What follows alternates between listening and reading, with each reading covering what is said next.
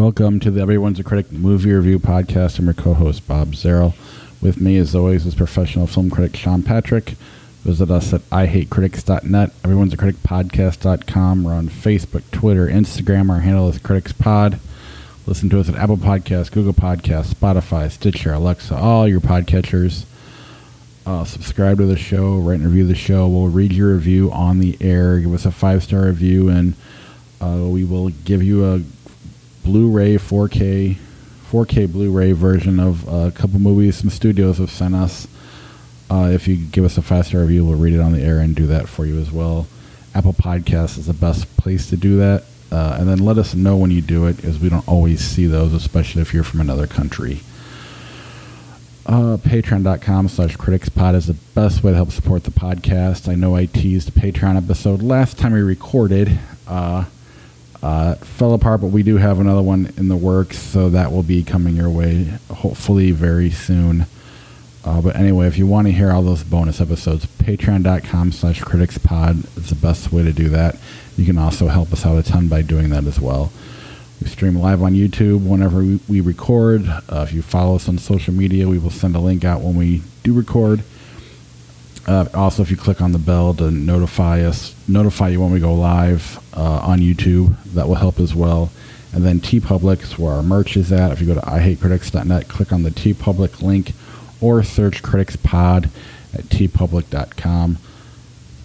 I apologize. Last week we had to not record. We just couldn't get our schedules to line up. But we are back with a kind of combine the 2 weeks together, sort of. Although nothing really came out this week.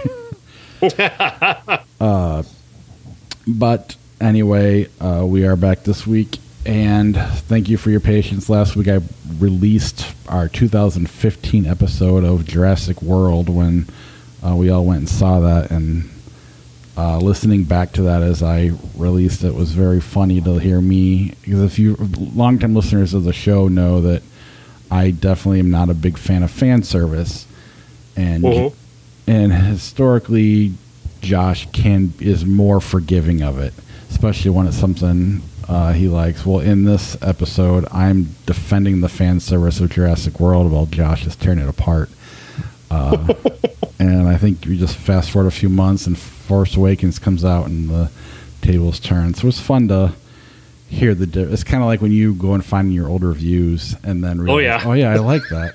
It's almost like listening to a different person. It was kind of interesting. Just a quick aside from that, because I found it very funny. I went to share some old Tom Hanks reviews today on Twitter, and I'm like, because it's Tom Hanks. It's got a movie coming out this next week, and I shared a couple, and I'm like both of them were bad reviews. It's like, oh, it's Larry Crowne in the Terminal. Oh shit! Like those are the ones that I had ready.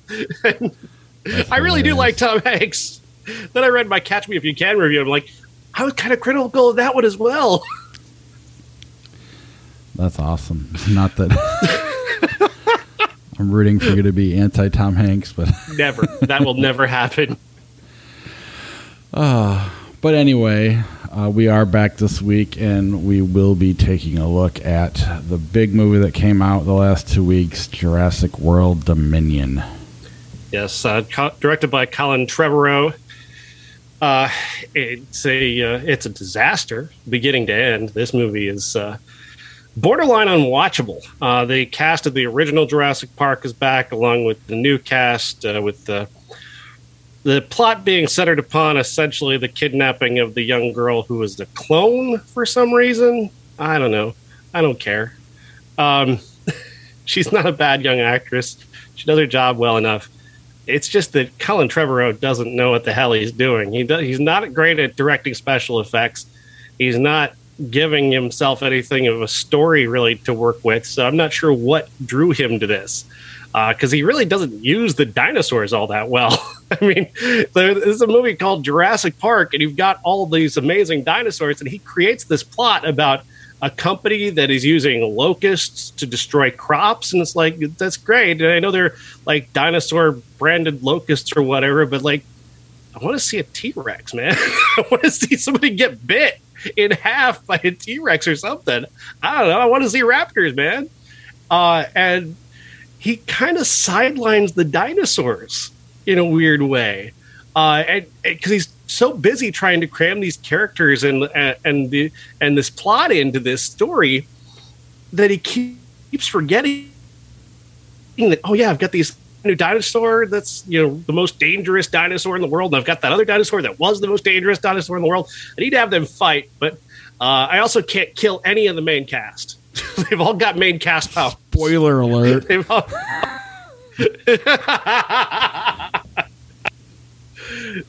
All of them have that main cast, force field around them. And there's a lot which of is them. obvious from the first 10 minutes in the movie. Like, honestly, I never for once felt a moment of like fear or excitement or worry for these characters. Not for a moment. They were never remotely. Chris Pratt crashes in a plane, and I still was like, he's fine. I had no concern for him passing away whatsoever in a plane crash. And then, you got Bryce Dallas Howard hiding from a T-Rex in a lake, as if that would work. The most dangerous predator in the world that can't find somebody this, like, a half an inch deep in a lake, because it's the most dangerous predator in the world. Give me a break. Oh, I hated this movie. I hated every second of it. I hated the old cast coming back. They just had jack all to do. Goldblum's just doing the greatest hits. Neil and Dern are on autopilot. Pratt and Howard are doing the best that they can, but there's just nothing here. Colin Trevorrow is just not a guy who could tell this story. I mean, his dinosaurs are rubbery. He does this scene early on where Chris Pratt and two guys are chasing dinosaurs on horseback, and I mean, it's terrible. It looked like CGI from 20 years ago.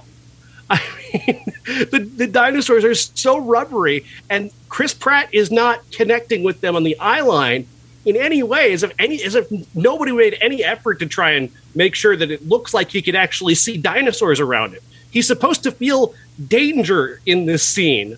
Like, there's a potential that these raptors or whatever he's chasing could turn on him and kill him, his horse, and his guys. You never get the, for a sense, not for a second, do you sense that he actually sees dinosaurs. It's so pathetic. The whole movie is pathetic. Yeah, it definitely was not made for us. My 10-year-old loved it. I mean, as soon as that's the audience. Giga, whatever, that big, huge dinosaur, he lost his shit in the theater, like, oh my God, that's this. And I'm like, okay, I've never even heard of that before. And, I going back to work and talking to people who saw it, and it was just like, okay, this is made from you. And someone was like, oh yeah, so-and-so said it was good. I'm like, so-and-so would say it was good. My wife was out of town when it was just me and my son, and we went and saw it, and on the way home, I'm doing the voice command text, and I'm like, Jurassic World sucked. And then he yells out, Jurassic World was awesome. And it got mine right, Jurassic World sucked, but then it switched to Jessica, it was awesome. And, after nearly 20 years of marriage, I thought it was funny, so I went and sent it anyway. My wife did not think it was funny, even a little bit. And I'm like, really? You don't trust me even? I mean... Who the fuck is Jessica, Bob? So I'm not kidding. And I'm like, literally, your son yelled Jurassic World was awesome, and it auto-corrected. I thought it was funny. Sorry. And now my son keeps referring to my side chick, Jessica. And I'm like, you got to stop saying side chick. You're too young to be saying that. It's not proper. And he's not saying side piece. Yeah. The thing kids know these days is insane. I know, right? But I guess for me, it's just like none of that matter. Everything you brought up doesn't matter because they don't care. I'm watching. I'm thinking this looks like the Coke commercials when, like, the first time they did the polar bears in the Super Bowl like 20 years ago, which was cool at the time. Yeah. And everybody's like, it's amazing. It's better than it's ever been. I'm like, oh, mate, I really? I guess I didn't pay that much attention. I didn't think so. And then, like, all these other movies where you have other characters that are okay to die off, so you can at least have a little bit of suspense. They don't have any of those characters because they're all main characters in this movie. Mm-hmm. And they're the only 7 characters in danger, really, because the rest are protected. Yet, and they're, like, really more so in danger than any of these movies combined. Yet, you know, for not even a half a second, is this movie have the balls to kill off Chris Pratt? You know, doesn't even have the balls to kill off Sam Neill, but let alone Chris Pratt or Bryce Howard. Goldblum has a moment where he's like trying to distract a T-Rex from killing everybody else and survives. I mean, that wouldn't have been enough. The most dangerous predator on the planet is bested by having like a fiery branch thrown at it. Like, yeah, it's so dangerous. And even if they threw us that bone, it wouldn't have been enough to save the movie for like super. But hey, in fairness, they did kill the Barbasol can, the famous Barbasol can that everybody remembers from the first movie. That if you're talking about, you know, if you want to be a pedantic ass about it, shouldn't even be in this movie, considering where it ended up after the first movie. But nevertheless, they had to show the Barbasol can because we're going to throw in anything you might vaguely recognize from the first movie. I'm surprised that Campbell Scott, the bad guy, didn't have a picture of Wayne Knight on his desk.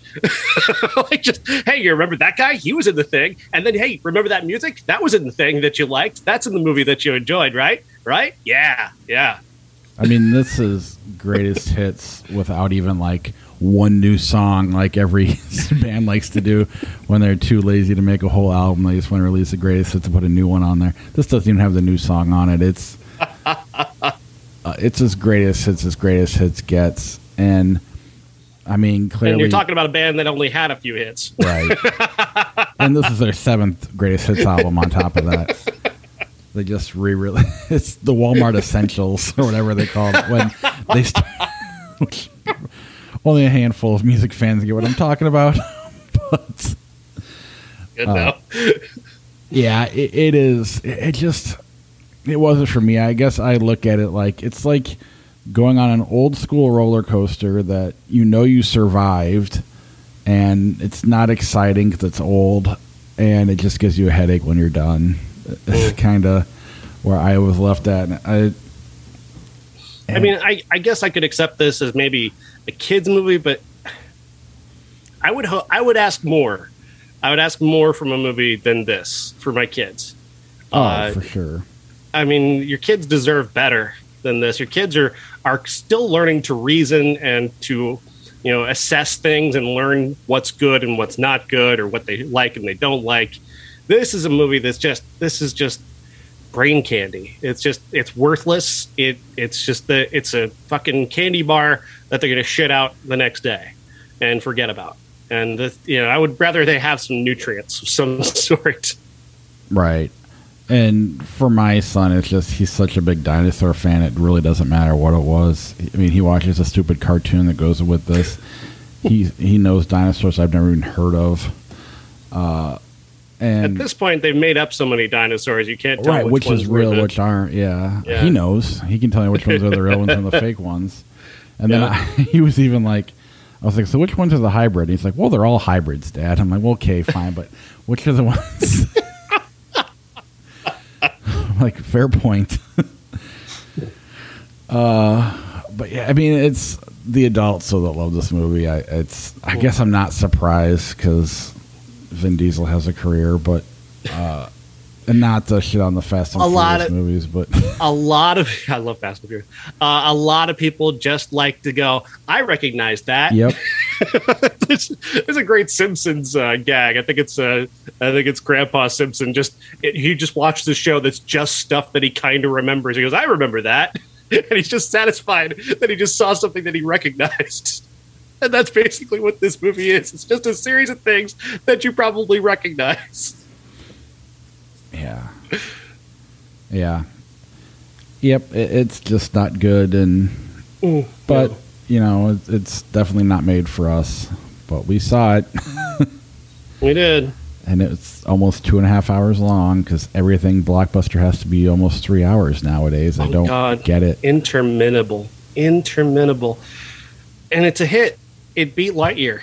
I mean, it in its second week, it beat Lightyear, which is like, I didn't see Lightyear, but I assumed Pixar would have enough juice. Pixar Toy Story combo would have enough juice to get past a second week of Jurassic World, and it failed. It came up short. Yeah. There's a conspiracy theory, by the way, that a theater manager was telling me about, where basically he says that Disney put out Lightyear specifically right after Jurassic Park with the specific intent to see it underperform so that they could justify to shareholders moving all of Pixar's outputs to Disney Plus. Now, I'm not saying I buy into it, but this did play out exactly as that theater manager said, with Jurassic Park kind of killing Lightyear. Is Lightyear getting good reviews? Because I'll be honest, I hadn't even heard of Lightyear till this movie came out, and I saw the trailer before Jurassic World, and I thought it looked fucking awful. It did all right. Yeah, it did get a middling, kind of lower tier Pixar review. Okay. Well, it's a Toy Story spinoff, so it should. I'm just getting away from animated movies for now. I just don't feel right going to animated movies anymore. I don't feel like I have the proper perspective on them anymore. Even Pixar, because I don't know. I probably should have stayed away from Jurassic World. Yeah, it's just so hard to avoid these movies right now, but. I think that kind of picks up from here the rest of the show. I hope so. Although I guess I'll get your opinion of the next one, and then we'll know for sure. The next movie is the new Adam Sandler film, Hustle. Hustle, yes, from Adam Sandler, starring Adam Sandler. And I don't have the director's name. It's a first-time director. Alongside a basketball player, a real-life NBA guy, Juancho Hernan Gomez. Plays a character who's a Spanish basketball player who Sandler's character Sandler plays a 76ers, Philadelphia 76ers scout. He goes to Europe regularly to scout for players to try and find, the next Dirk Nowitzki or, the next great European player. While he's over there, he sees this guy playing basketball in construction boots and beating guys who are faster and should be, more flashy and skillful. And he's just whooping their asses. He just keeps stealing the ball from them, putting it up, knocking down shots from everywhere. And it's like he's like found a unicorn, like this perfect player. But he can't convince Ben Foster, the owner of the 76ers, to bring the guy in. So he brings him over on his own dime, puts him up in a hotel, and tries to get him into the NBA draft. And along the way, he teaches him, more fundamental basketball, the proper way to play basketball. And this is a movie that takes its basketball very seriously. And I'm starting to wonder if maybe this is the way to get to Adam Sandler, to get him to work, put him with a basketball player. Because Kevin Garnett was in Uncut Gems and he gave the best performance of his career. And now here, he gets to be, in the NBA. And he's giving another one of his better performances of his career.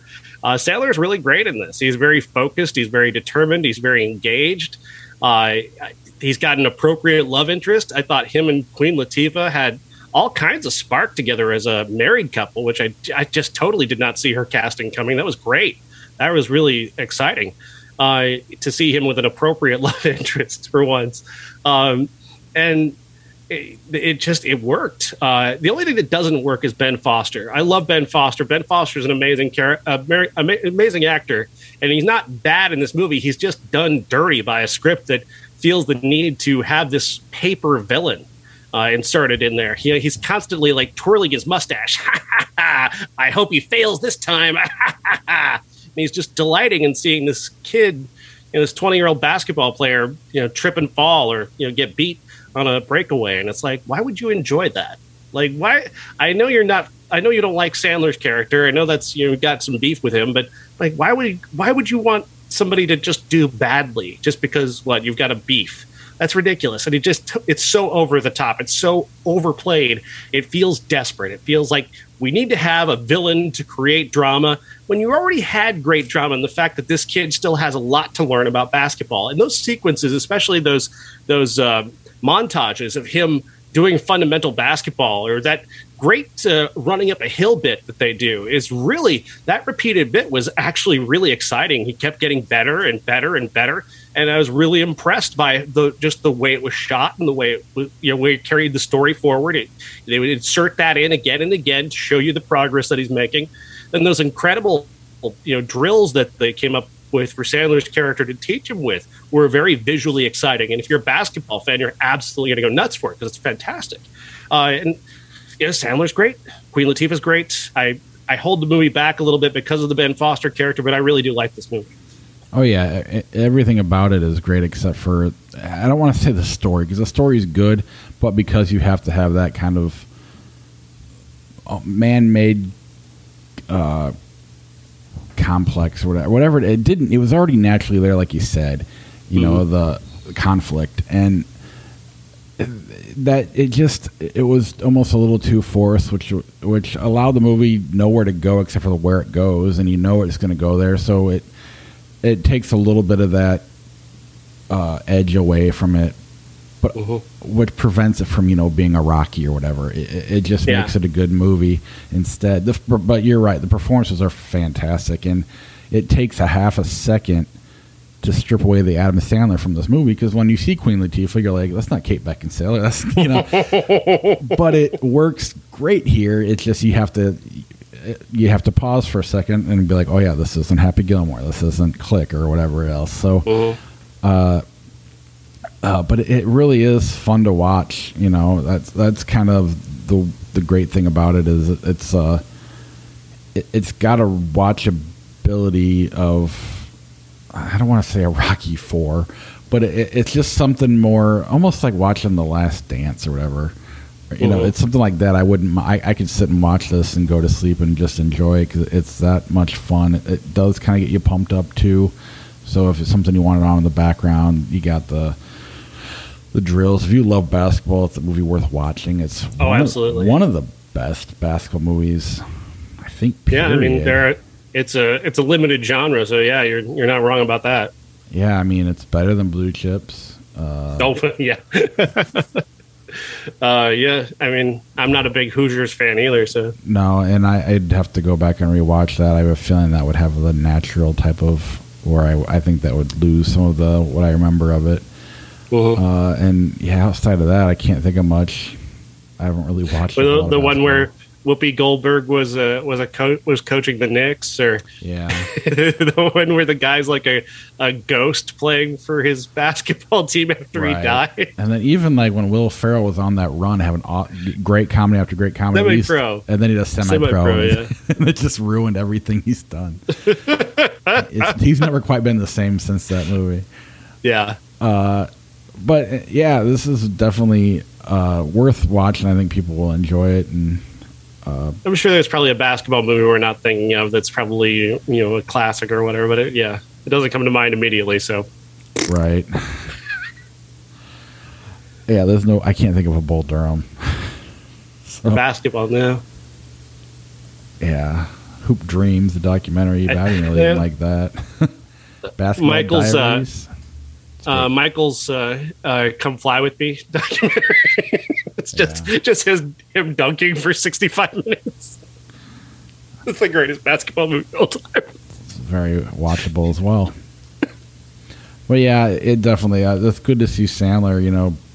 This point in his career, putting out some of the best things he's ever done. So that's pretty awesome. Yeah, good for him. I like him engaged. I wish he would stay this level of engaged in his performances.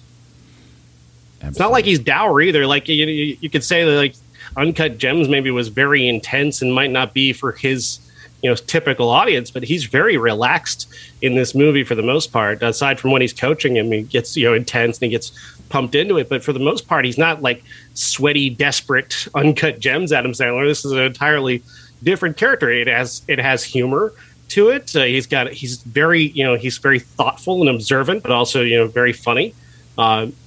He's just got a lot of charisma to show off here, and that makes it a much more of a mainstream film in that way. Well, yeah, with Uncut Gems, it's more of him acting, and you can it's a great performance. This is almost more of a passion project. It looks like. I know he's a big basketball fan, So you can definitely see him enjoying what he's doing, and it's being captured, unlike some of his other movies where you assume he's enjoying making these movies on vacation, but they're too busy doing other things on vacation that they don't capture it on the film.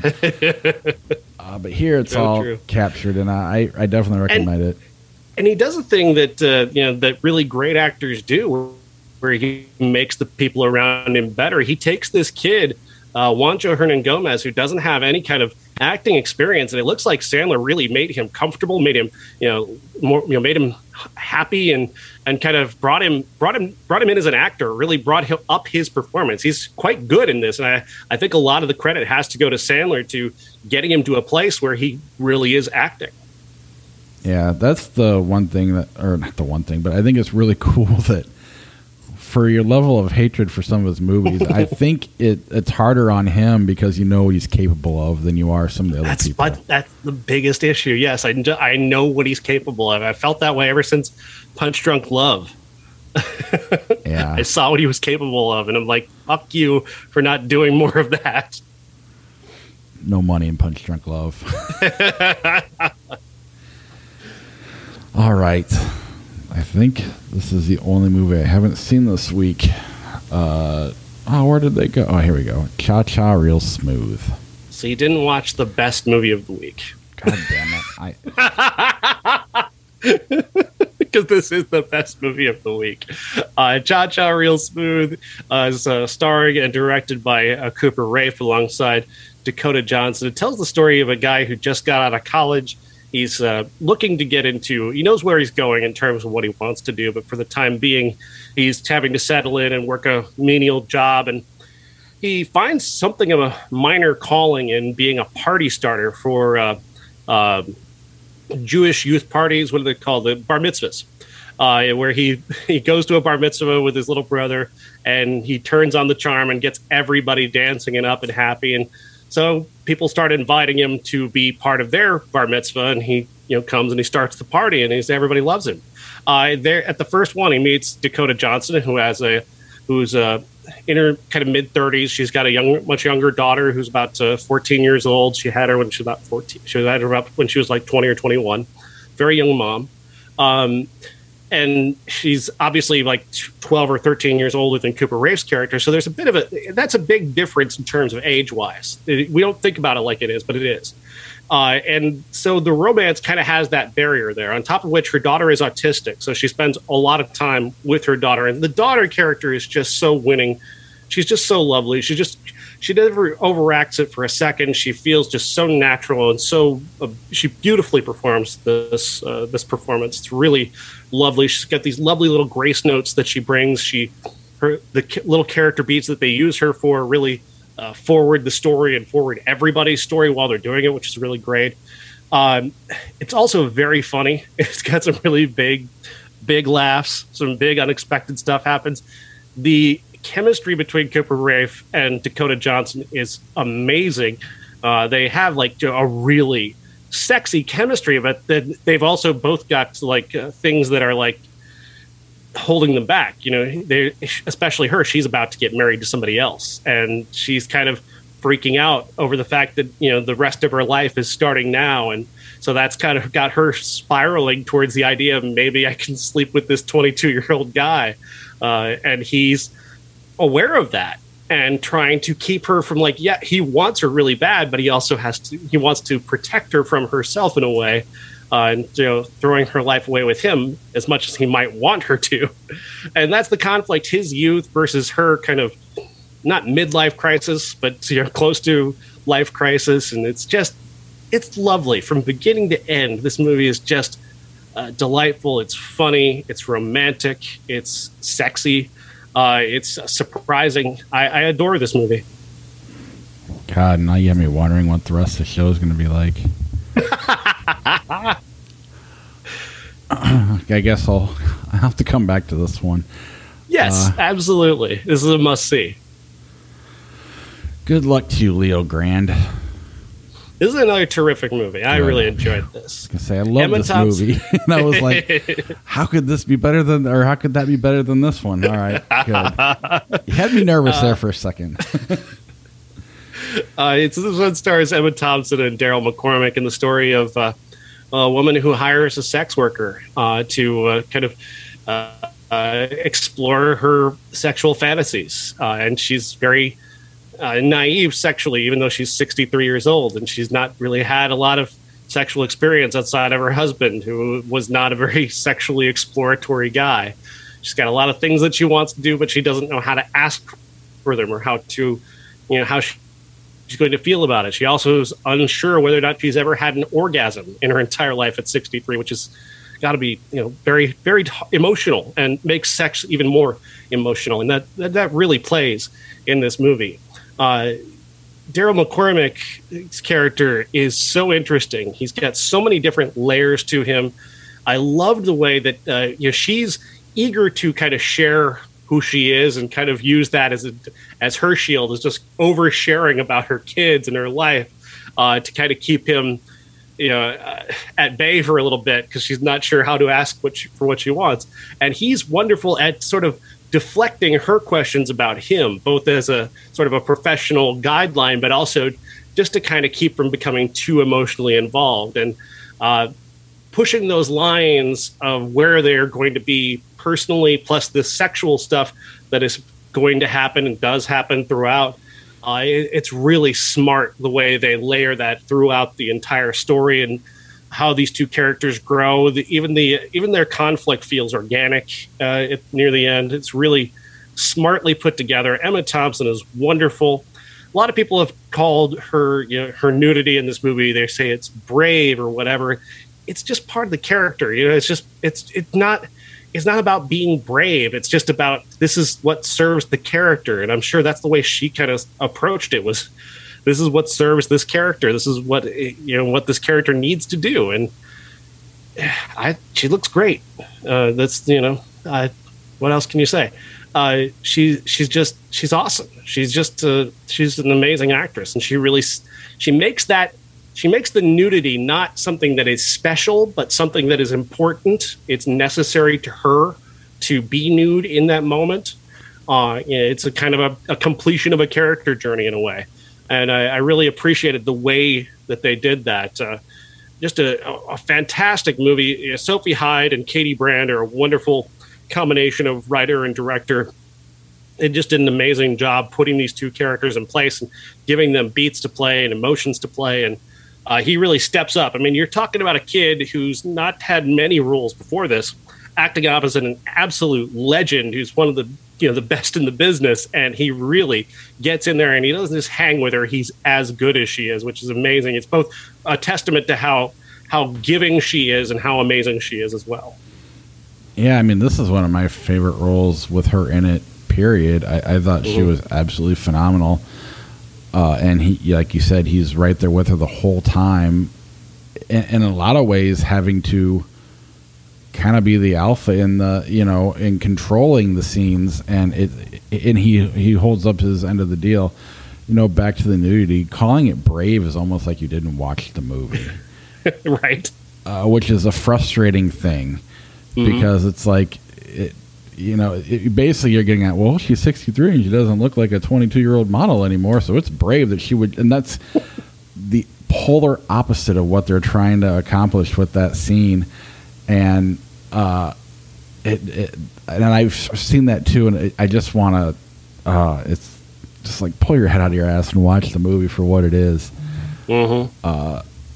It's one, I've never seen the Beyond movies or whatever they're called, but I assume there's something like this with a lot of talking, and I just love the dialogue. It's, even if they never even went to the sex stuff, I was enjoying it. I mean, obviously it's important for the movie to go there, but their chemistry was fantastic, and everything they did was just, I couldn't wait to see what happened next. And the conflict, like you said, organic. You felt for them, and it was almost like you wanted to cover your face because you didn't want to, you kind of felt the shame that she was going through when he reacted the way he did. And it was just so smart, so well done, so beautifully acted. It's one of my favorite movies of the year. I absolutely love this movie. Yeah, it really captures sort of the gosh, the way people really are versus, kind of how you would imagine it. You imagine a sex worker being somebody who is, this magical being who can just take you to bed immediately and you don't have to do any talking. And the reality of it is when even if it's a sex worker who is very, experienced, when you walk into the room with them and you're suddenly about to do it, you're confronted with the idea of actually doing that, as she is here. You're going to talk to this person. There's going to be nervousness. This is so much more real than anything you've ever seen before, because the way she approaches it, the way he approaches it. He's been here so many times. It's amazing because he's so young, but he's been in this situation where he's with women like her, and he's seen everything. He's not jaded about it. He's very kind and very patient, and really that kindness and patience is even sexier than his rippled muscles. Like the way he's just so sweet and just he's patient, and he understands the fear that she has and the nervousness that she has, and they're dealing with each other on a very human level, as opposed to let's just put this thing into this thing and we're done. Oh yeah, I mean, I definitely related to her character more than his, and I mean it totally explains why I'm not like a strip club guy, because that would be I'd be the guy that'd be asking the questions like, so why are you here? Do you really like doing this? And then it would bother me if she didn't like doing it, and they would play me like a fiddle and they'd get all my money and it would suck, and that's why I could never. Or you get the experience of, yeah, I love this. I make a lot of money. I feel really sexy. This is really great. Why do you think it's bad? Why would you think it's bad? I'm like, oh God, I'm sorry. I didn't mean to offend you. Right. Yeah, no matter. I've had that exact experience. Right. So I don't ask strippers whether they like doing that or not anymore. I only go once a year, but it's always that.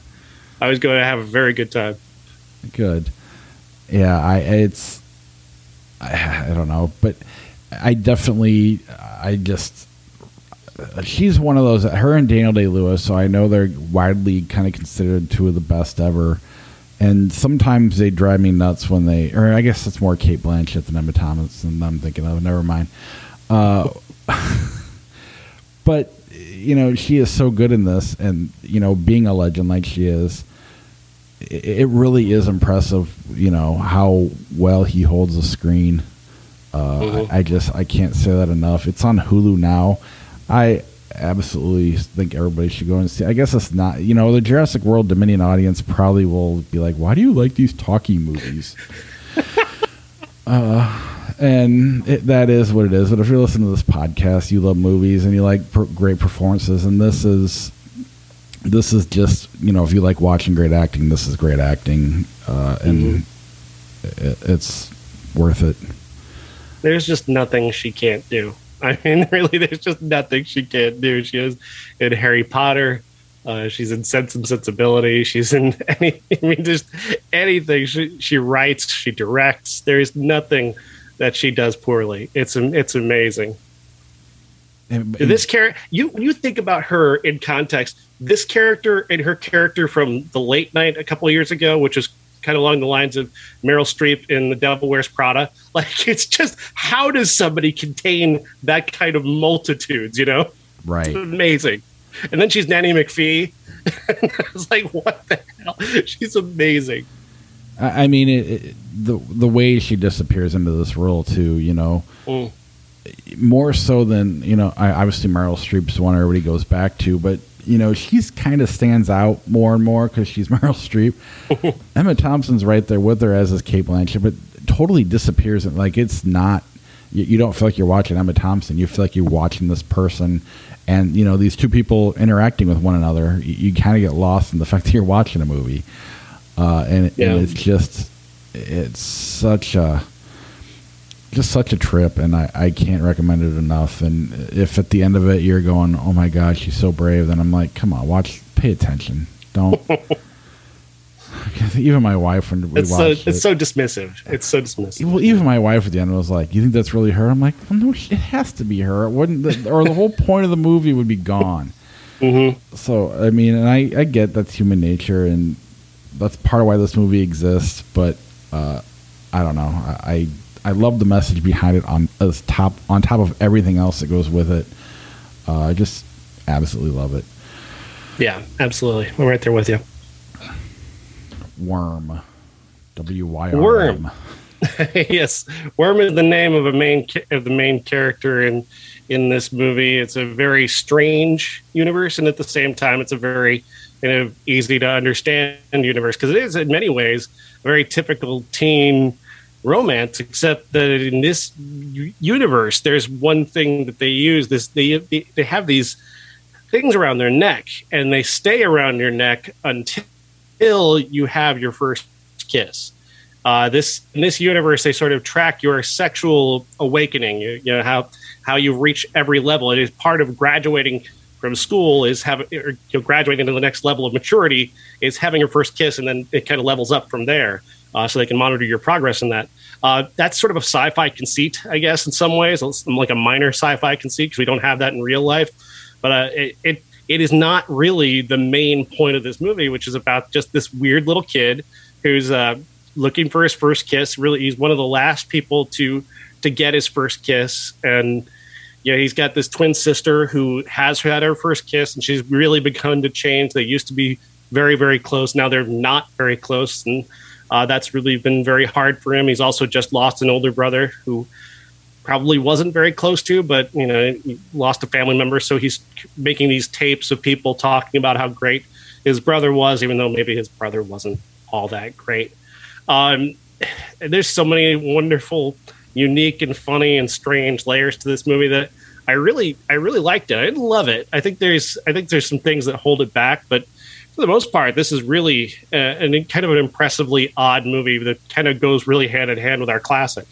Oh, absolutely. In a lot of ways, the oddness of it kind of puts a ceiling on how good it can be, I guess. Almost gimmicky. But it's surprisingly dark with what the subject, at least from the watching the trailer, you're thinking what it's going to be. And it's just really, again, a dark movie about, a brother and a sister, more or less. And I did enjoy the journey of how it got to where it got. And I thought it was an easy watch.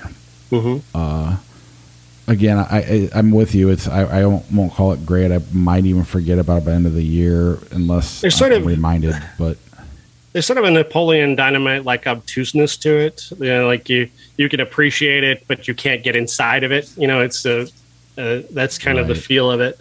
The oddity is so imposing that you don't really connect with it on an emotional level. I don't connect with Napoleon Dynamite on any emotional level. Right. I find it entertaining, but it's not a movie I can invest in emotionally, and so I don't really carry it forward. And I won't carry this movie forward, but I did appreciate. I love the aesthetic of it. I thought it was a very original looking movie. Really captures its own feel. It also it's a period piece. It looks like it's set in the 80s, but then it has this weird futuristic sci-fi conceit about the neck thing. So I love the oddity of it, but again, that obtuseness, that sort of off-putting weirdness, kind of it goes so far in that direction that there's really no emotional anchor for it. Yeah, that's a good way of putting it. I enjoyed watching it and watching where the characters went, but there was no relating to it at all. It was just like I'm watching stuff. Like, with Leo Grant, I could definitely relate with her character, but here I'm just watching characters, and it works for that, but it definitely has a limit of how much I'm going to like it. Yeah. Welcome to the Dollhouse. Welcome to the Dollhouse, 1995, directed by Todd Solondz, his second feature, starring Heather Matarazzo as the wonderful character Dawn Wiener, who is a junior high school kid who is very much an outcast. She's very much made fun of, very much othered, even at school and at home, to the point where she doesn't even really look like her parents or her siblings in any way. Like, that's the level of how far they push her to the outside, is even keeping her out of her own family in many ways. A lot of this, is about how high school and school in general just kind of sucks. Also, how middle child syndrome, where the middle child always feels like the one that's completely ignored. Because you've got the successful older child, the older brother is on his way to college and is in a band and doing all these things. The younger child who's just the youngest and adorable and a ballerina, and so she's completely, in every way, an outcast. And this movie wonderfully plays how much of an outcast she is, because she's so innocent and so naive that she really doesn't even see herself as alienated. She doesn't understand what that means yet. She's going to understand that in the future, how alienated she is, how divided she is, and it's going to probably carry forward with her the rest of her life. And I find that to be so wonderfully insightful of Solondz and Heather Matarazzo, really, to craft this character and tell the story the way they do, because it's an internal journey. You're basically seeing the evolution, or the growing evolution, the beginning of an evolution of a person who they're going to be one day, based upon the life experience they have, and that sort of outsized quality, the sort of broadness of the way that she's presented, the way the other characters are presented as just being a little weird, plays almost like she's remembering what her childhood was like, and it's in a way it's relating her childhood almost through a memory in some ways. And I find it very strange that there are people who don't like Dawn Wiener as a character. I've read a lot of things from back in the day talking about how unattractive she is, and it just blows my fucking mind. How dare you assess the attractiveness of a 12-year-old girl? What is wrong with you? You've got to be seriously messed up. And I realize 1995 is 27 years ago, and it's a different time. But it is never okay to put adult standards of attractiveness on a 12-year-old child. And I am shocked at the number of my critical brethren at the time who were assessing just how unattractive she is and making that part of the narrative of this movie. She's adorable, by the way. She's absolutely fucking adorable in this movie, and I fucking loved her the whole way through. I thought she was a wonderful character. I felt for her. I wanted somebody to just be nice to her for just a minute, just give her some kind of kindness.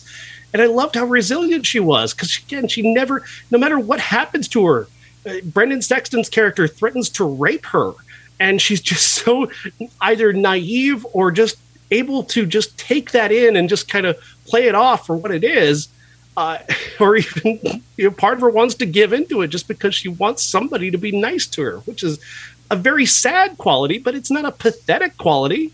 And that's another thing, is like people call her pathetic. She's not pathetic. She's 12. She's only now figuring out who she is. You've got to give this person, this child, the chance to figure out who she is amidst all of this alienation. And I'm frustrated by the way people react to this movie in many ways. I just think she's a wonderful character. I absolutely adore her, and I want nothing but great things for her. And yet at the same time, in my heart, I know that there's more pain coming. There's more heartache coming. There's more otherness coming. There's more alienation coming in her future. And that's sad, but it's also wonderful that Todd Solondz could capture that feeling so wonderfully, that internal journey so well implied into the future. It's an incredible movie. Oh, yeah, absolutely. But there's part of me that, knowing people who are kind of weird and quirky at that age, and they don't know it, and they don't know that they're an outsider or whatever, and then you almost, and sometimes they grow up and they never care, and like part of me who wants to take this movie safely wants to apply that into this movie, like, well, she's going to be fine because it doesn't matter that she's an outsider, and the way I want her to feel like that forever, and so there's definitely a defense mechanism I apply to this movie that prevents me from truly taking on what the angle you're taking from it is. It's only going to get worse from here. I don't know if it's only but you know what I mean. I'm wording that poorly, but it is, and back to the criticism of her. I mean, even watching when you have to criticize a child, period. Usually it's because they have to play an uninteresting role, or they don't have the charisma, and that's hard to even say out loud because you feel bad talking about a kid that way, let alone to go and talk about an appearance. But interesting is the most important part, and that's she's the furthest thing from uninteresting.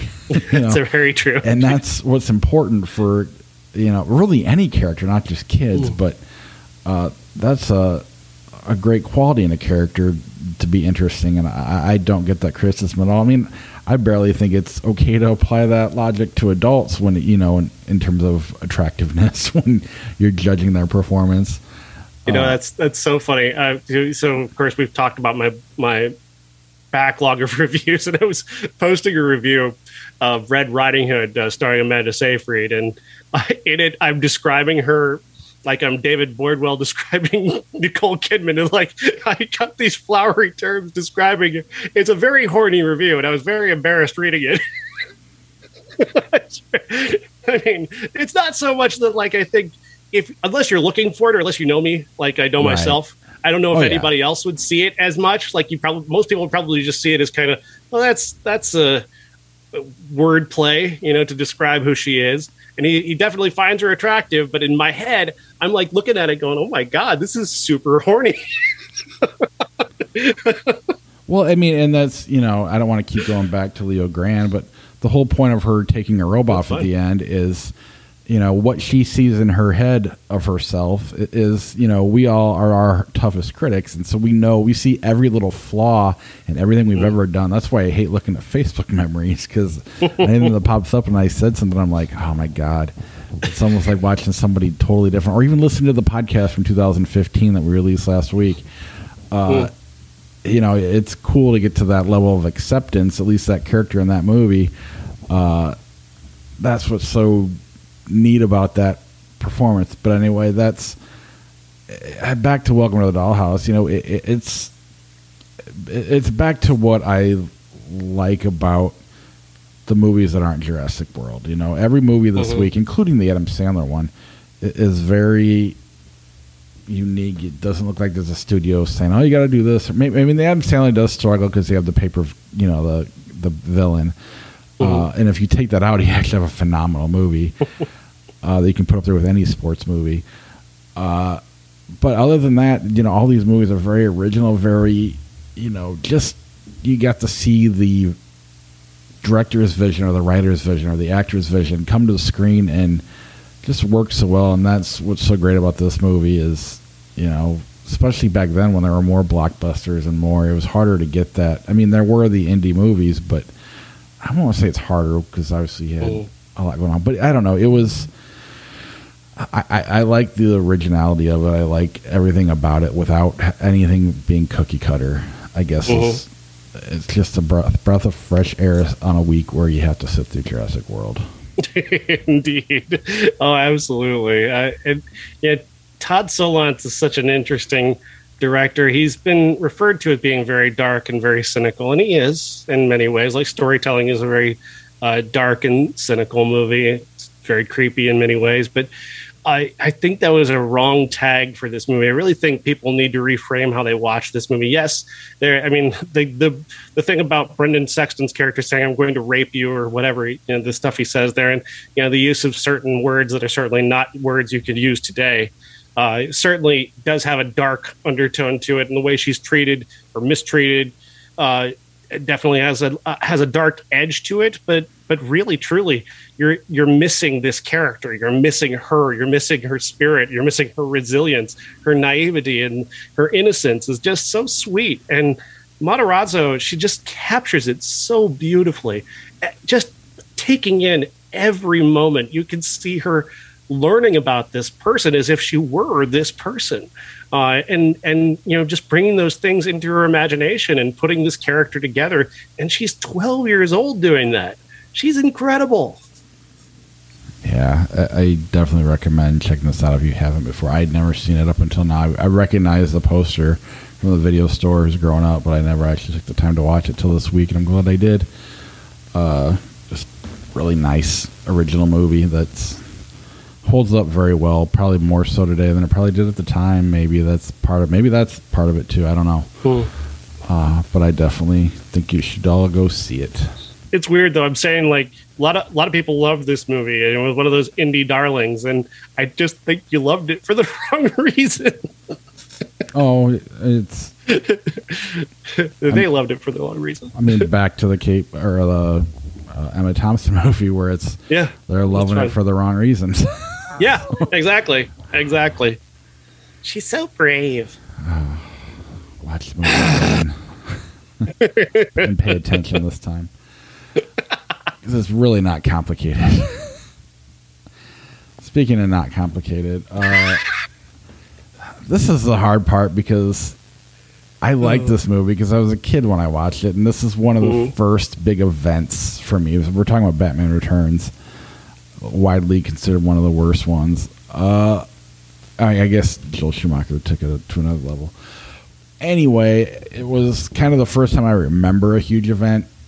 Where I was like, I remember seeing Batman, but I was still too young to truly appreciate it. Here I'm 12, 13 years old, and I'm starting to really get excited about things. And I remember the commercials, I remember McDonald's, I remember everything.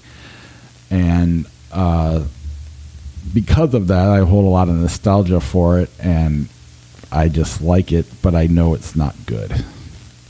I'm not a fan. And I think mostly it's Danny DeVito. I think they took that character in the entirely wrong direction, just making him so gross as to I couldn't even look at it. He makes me sick.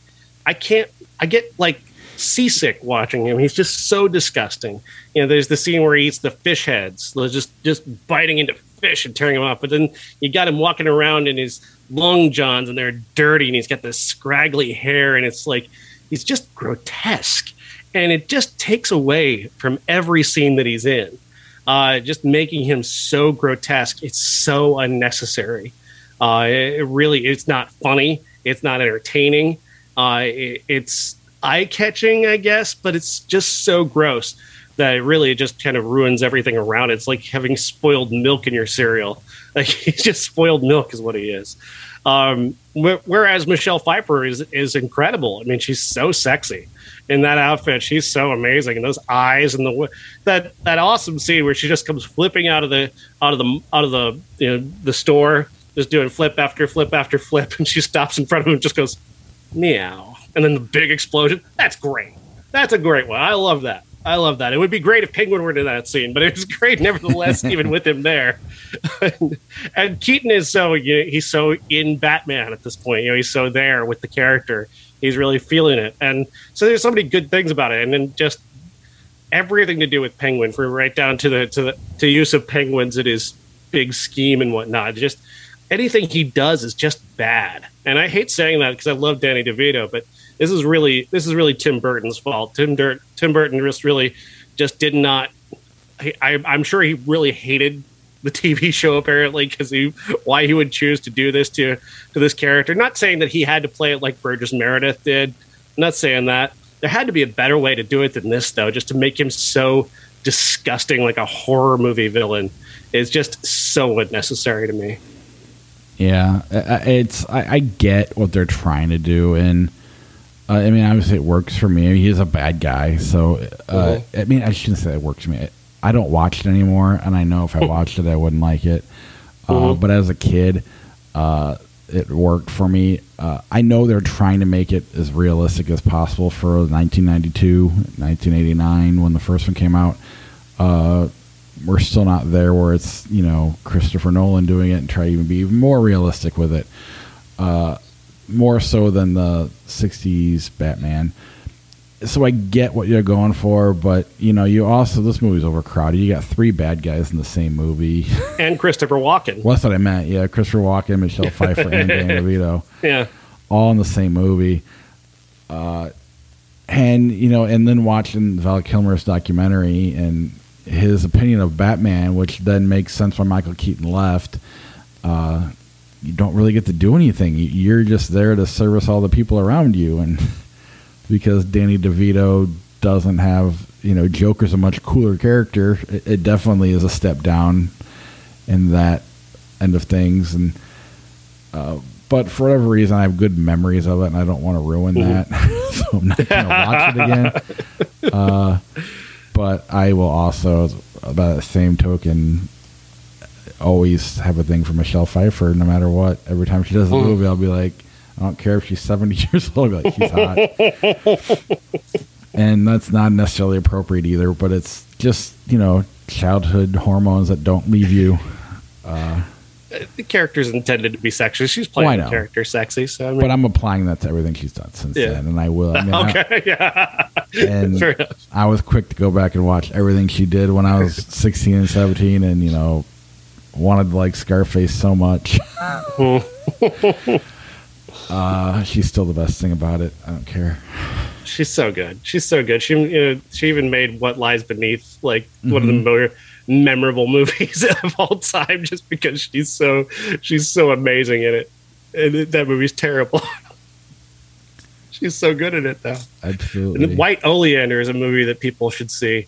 And one of these weeks we got to make her Scorsese movie with her and Malkovich and Glenn Close. Okay. No, that's not the one. That's not Scorsese. There's one that's with him. It's her, and she's directed by Scorsese. I can't remember the title of it, but we need to make it a classic for sure. Absolutely. Any chance? I mean, I think she's one of the more underrated, largely due to the fact that she was kind of a. It's not Dangerous Liaisons. That's what I was thinking of, but it's not that one. I don't think. Went back and watched that. I don't remember the too. title. Though. It's killing me. Well, I can share the screen. We can pull it up on IMDb real quick. Hold on. Let's see here. There we go. That's my Twitter page. While you at home. IMDb. Who that is. Oops, that's not a search bar. Where is my... there we go. Michelle. Where can my internet go? Oh, Michelle Monaghan pops up before Michelle Pfeiffer. Come on. What Lies Beneath is her biggest movie, apparently. Big hit. Not many people remember it, but it was a big hit. All right. Change the way I have to do it. All right. She was directed by Scorsese, you said? Yeah, this would be back in the 80s, though. 80s, 90s, I guess. Early 90s. Age of Innocence. Age of Innocence. Age of Innocence, I think that's the one, yeah. Oh, Daniel Day-Lewis, right? Yep. There it is. Yeah, her and Daniel Day-Lewis and Winona Ryder. Oh, wow. Yeah. Now, this is one I didn't go back and watch, but if you notice, it's PG, so that's probably why my teenage brain didn't go back and watch it. I hate myself sometimes. All right.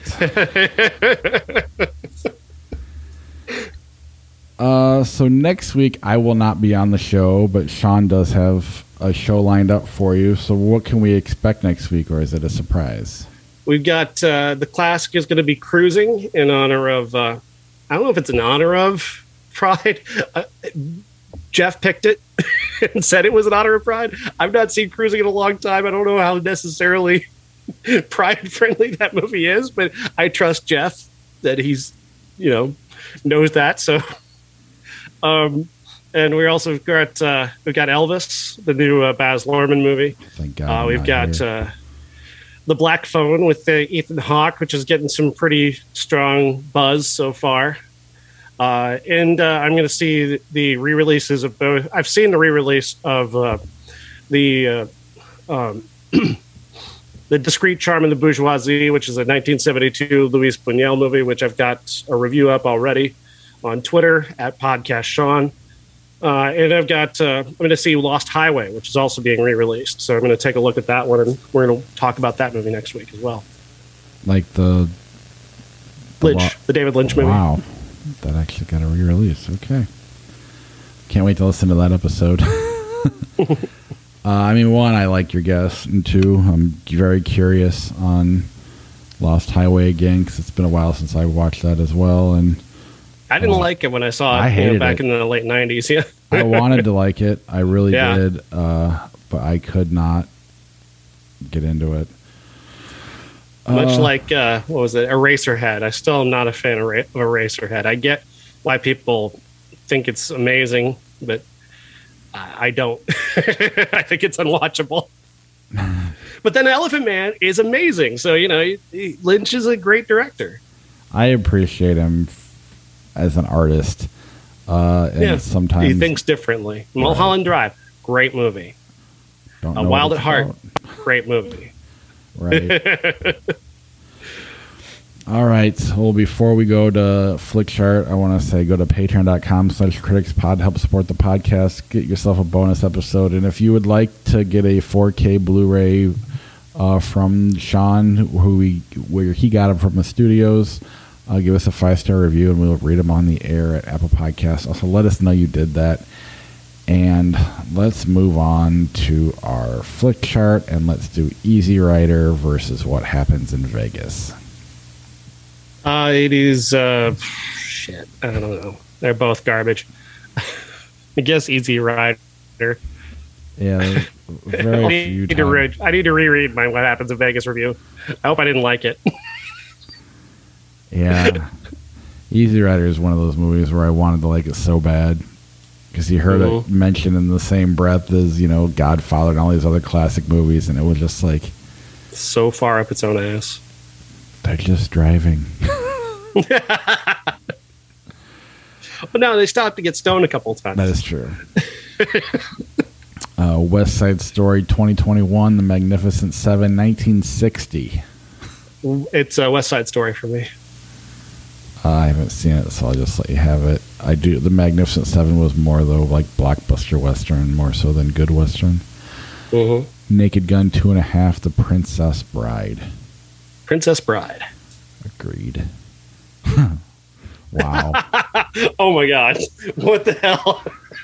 That's fucked up. I don't think we've ever had this movie on Flickchart before. Never. I almost should save it, but Lost Highway or League of Extraordinary Gentlemen? It's Lost Highway because League of Extraordinary Gentlemen is somehow worse than what I remember Lost Highway. Again, it's back to Lost Highway, at least something original that's trying for something, when the League of Extraordinary Gentlemen is a cash grab or attempted a cash grab. It failed miserably. Failed, an attempt at it. Never seen Avalanche Express? No. Last of the Mohicans, Miracle on 34th Street. I think Miracle on 34th Street is shorter, so I'll go with that one. That's definitely where I'd go to. Last of the Mohicans just look. I need to watch it. It's just when I saw it as a kid, it was such homework. It literally was homework for me. Exactly. I was assigned to as a project in one of my history classes, and War for the Planet of the Apes, Patient 17. Never heard of Patient 17. Neither have I. Bolt or War of the Planet of the Apes. War for the Planet of the Apes. Such a great movie. Red Dawn 84, Blade Runner 82. Blade Runner. I had a funny experience today about Blade Runner. I was watching these guys do a wrestling news show on YouTube, and Dave Bautista, they had a piece about him. Bautista got a tattoo, and they're like, I wonder what that tattoo is. I don't know what that means. Like, why is there a unicorn and it looks like it's made of paper or something? And like, that's the unicorn from Blade Runner. The origami unicorn from Blade Runner. Felt so old watching that. Oh my god. No idea what it meant. And they're like, both of them are like 25, 26, 27 years old. Wow. I mean, if it makes you feel better, my son's taking drum lessons, and he went to his drum teacher kind of wanting to learn the intro to Walk This Way, and he was like, never heard of it. What is that? Oh.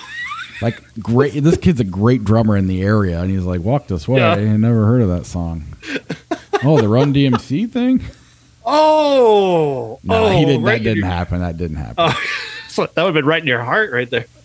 Yeah, but it was just kind of like, really? Everybody knows that. Maybe not. Not anymore, apparently. The Santa Claus 2 Iron Man. I love Santa Claus 2, apparently. Iron Man is my pick. Yeah. Scarface, Broken Flowers. Broken Flowers. Absolutely. Friday the 13th, Part 2, 1917. Oh, 1917. Yeah. That's the one. It's a much better movie. Yeah. That's a real movie. Took me a while to remember which one it was. Yeah. Annie, Rosemary's Baby. Rosemary's Baby. Enough said. Cloudy with a Chance of Meatballs, Airplane 2, the sequel. Much as I love Cloudy with a Chance, I can't get enough of Airplane. It's pure nostalgia for me. That is my one of my favorite movies in my childhood. I'll never forget either of the Airplane movies. I had them both on Laserdisc. I watched them over and over again. Just endlessly entertaining. Yeah, me as well. The whole 10 yards of The Hangover. Hangover. Yes. Life of Brian, Stand By Me. Life of Brian. Yeah. The 7% Solution. No. Sherlock Holmes, but I've never seen it. The Presidio, Frankenstein. Frankenstein by a lot. Yes. Along Came Spider, The Queen. The Queen is amazing. One of the great movies of the early 2000s. Never seen it, and I should. The Amazing Spider-Man, Memento. Memento, absolutely. An amazing film as well. Absolutely. Empire of the Sun, 9. I mean, 9 is pretty... It's impressive as a technical thing. It's not very connective emotionally. Empire of the Sun is homework. It's just pure fucking homework. Yeah. It comes back to shorter. Yeah. Which one? 9 is shorter, so let's go there. You'll be over faster. Captain America, The Winter Soldier, Air Force One. Get off my plane! No, it's Winter Soldier. It's Winter Soldier. I know, but it's all I could think of was like something to wrestle say. with. Is you're doing your Bruce Pritchard now? All right, we got to the point of the show where you got to say this. Say it, Bruce. Where's my girl? It's going to come up against Lost Highway later. Cowboys and Aliens, Lake Placid. Lake Placid. It's a bad movie, but it's less disappointing than Cowboys and Aliens. Yeah. I like to pretend like Cowboys and Aliens doesn't exist. Adventure in Babysitting, Serenity. Serenity. Sure, I don't remember that one that well, but that's fine. 7 Psychopaths, Pat Garrett and Billy the Kid. 7 Psychopaths. Great movie. Oh yeah, that's a lot of fun to watch. The Fifth Element, Melinda and Melinda. That's tough. That is a tough one. I really like both of those movies. There might be one less sex pest in Fifth Element, so let's go there. All right. Panic Room, Multiplicity. I'd never seen Melinda, so that's why I didn't vote. It's a Woody Allen movie. Oh yeah, that's. We know for yeah. Never mind. I didn't even look at the cast, but I imagine there might be other sex pests. Gotcha. And then you got to deal with Luke. You can really do that a lot with a lot of '90s movies. You pick the one that has the least number of sex offenders in it. Oh man, it's sad that's like more real than it. Every day it gets more real. Yeah. Oh. Panic Room, Multiplicity. So I don't hate Panic Room. It's definitely like Fincher's Least, but Fincher's Least is better than other people's most. Multiplicity is like kind of a sitcom more than a movie. I mean, it's Keaton's really good in it. He's what makes that movie even work. That said, I mean, I don't quote it, but if people did, I'd know what movie they're talking about. Especially the Pizza Steve line, Multiplicity. Panic Room, again, like you said, it's lesser Fincher, but it's also better than most people. And Fincher's probably my favorite director, so I really don't know. Yeah, that's really tough. Nostalgia I think probably leads me to Multiplicity, honestly. So let's go ahead. Let's go there. Oh, you want to go there? Yeah, let's go there. Because I don't hate Multiplicity. It's a sitcom compared to a movie, compared to a Fincher movie. Speaking of movies, is The Barbaric Beast of Boggy Hill Part 2 a movie? I've never seen though. I've haven't even heard of it. I think I might have seen the. You just picked it. What did I pick it over? I forgot already. Man. You could go to undo. Can I? There's an undo on the I've left never hand even side. noticed that. You could have told me that weeks ago. I picked it over Dumb and Dumber. Antebellum. Dumb And we'll still Dumber. go with Dumb and Dumber. Oh, yeah. Antebellum was terrible. Terrible. Fighting with My Family, Incredibles 2. Fighting with My Family, actually, is, I think, better than Incredibles 2. But I didn't love Incredibles 2. No, I didn't even love, really, The Incredibles, honestly. I like it. I think it's good. But there's elements of it that really hold me back on The Incredibles. I really liked Fighting with My Family a lot. People will get mad at me because I'll rank, like, Cars and Cars 2 higher than The Incredibles in my list. Yeah, I don't. I'm one of the few who doesn't hate Cars 2. I don't hate Cars 2. I don't either, but I also, that was, my son was a big Cars kid, so it was easy to, I don't know, it was on all the time, so I didn't hate it. Hunger Games, Dukes of Hazzard with Jessica Simpson. Hunger Games. Absolutely. Date movie Machete. For fuck's sake. Good God. You want to shit on my head or do you want to piss on me? Which one do you prefer? Which one's Machete? I would be pissing on you. Because date movie is pure shit. That's less embarrassing than shitting. Yeah, let's go with that one. I don't love We'll go Machete. there. In fact, in a lot of ways, it's more disappointing because I want it to be so good, but it just kind of is. Vegas Vacation or Kiss the Girls? Kiss the Girls. Yeah. Just for the competence of Morgan Freeman and Ashley Judd. Mom and Dad Save the World, Psycho. Psycho. Yes. The Big Trail, 1930. No, not seen that one. Kiki's Delivery Service or Doctor Strange? I've not seen Kiki either, honestly. I want to. I need to see it. The New Guy, Doctor Strange. Doctor Strange.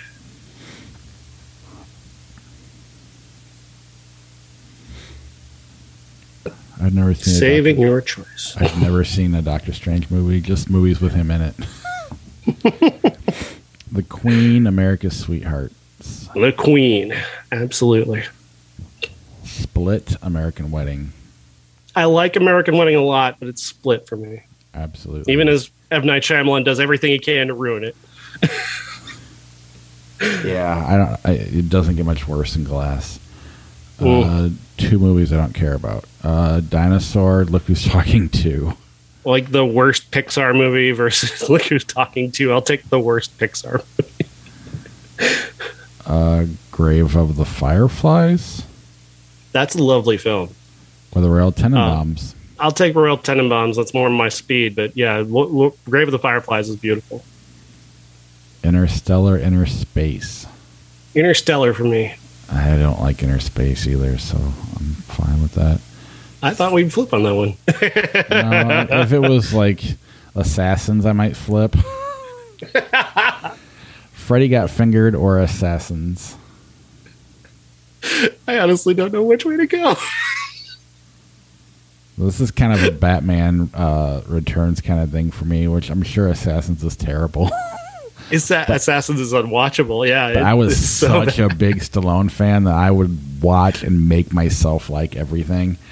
Whereas Freddy Got Fingered is just is awful in every possible conceivable way. At the same time, I still don't know if he intended it or not. Like, is this just a wonderful prank that he played on the entire world, or is he just legitimately untalented? I still don't know, and that makes that far more interesting to me than Assassins. Yeah, I don't think it's fair to flip it. Fair enough. But I'll still flip just to be nice. Do you think Tom Green was incompetent, or do you think he was like, he's just giving everyone the middle finger? I think there's a gray area in between. It's just I don't so think weird. he cared. I don't think he's incompetent, but I don't think he was punk rock enough to flip everybody off. I just don't think. That's reasonable. I think he got off on being. It's almost like flipping people off, but I think he like almost got off on not being funny to the point where it was funny for some. Yeah, there's a like kind of an anti-humor. Yeah, anti-humor before anti-humor was right. Cool. Like kind of inspired by Kaufman, but not quite that talented.